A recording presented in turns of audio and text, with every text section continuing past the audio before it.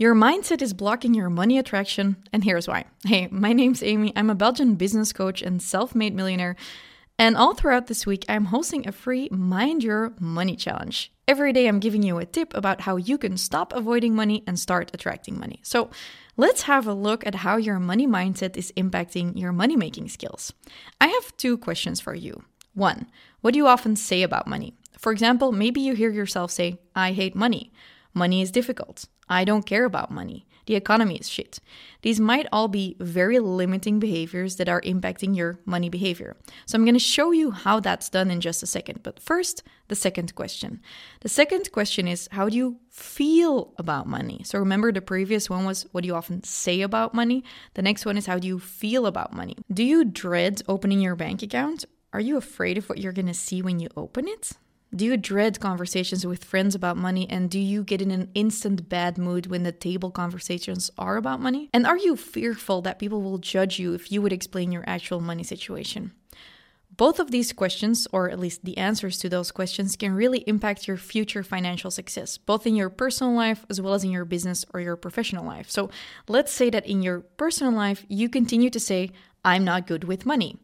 That means you're also going to make the assumption that you're not good with money. So in conversations with friends at the dinner table, you're not going to engage with them in the conversation they're having about, their bank loans, their new house, and learn new things. It's going to become a situation where you think, I'm not good with money. I'm just going to keep it that way. You're actually going to notice that you're going to go down and down because you're not opening up to discovering new things. And that's why you are in that self-fulfilling prophecy, because of that feeling, you're not going to learn more. You're not going to go to the bank for new information. You're not going to read about financials because you're already assuming you're not good at it. It's actually going to get worse. And in your business life, you might have heard yourself say, I don't care about money. I just want to help people. And because you just want to help people and you think that money is bad, or being rich and being a good person are mutually exclusive, you're actually going to put your hourly rate too low. And when your hourly rate is too low, at a certain point, your energy is going to go down and down and down.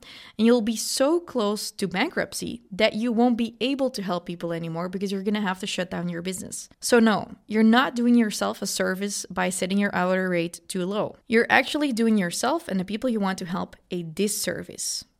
Caring about money and fixing your money mindset is not selfish. In fact, you're doing people a disservice by not making sure you have your money shit together.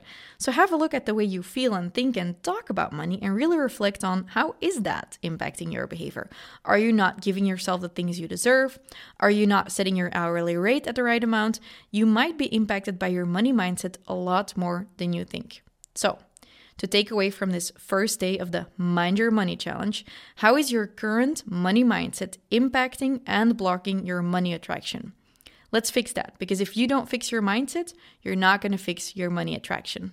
Talk to you again tomorrow in another day of the Mind Your Money Challenge. Thank you for listening, and I really hope this episode inspired you. If you're currently feeling like you really want to take those next steps towards freedom and you're kind of ready to start living life on your terms instead of working on other people's dreams, well, I have helped over 1,500 entrepreneurs turn their dreams of working for themselves and being the boss of their own calendar to turn those dreams into actual reality. And inside of my 12-week business coaching program, it's my goal to help you take action instead of always postponing your success and dreams. So if you're one of my Dutch-speaking listeners from Belgium or the Netherlands, I just want to let you know I'm opening my Business Freedom Elevator again this year, and you can get access through fastforwardamy.com/elevator.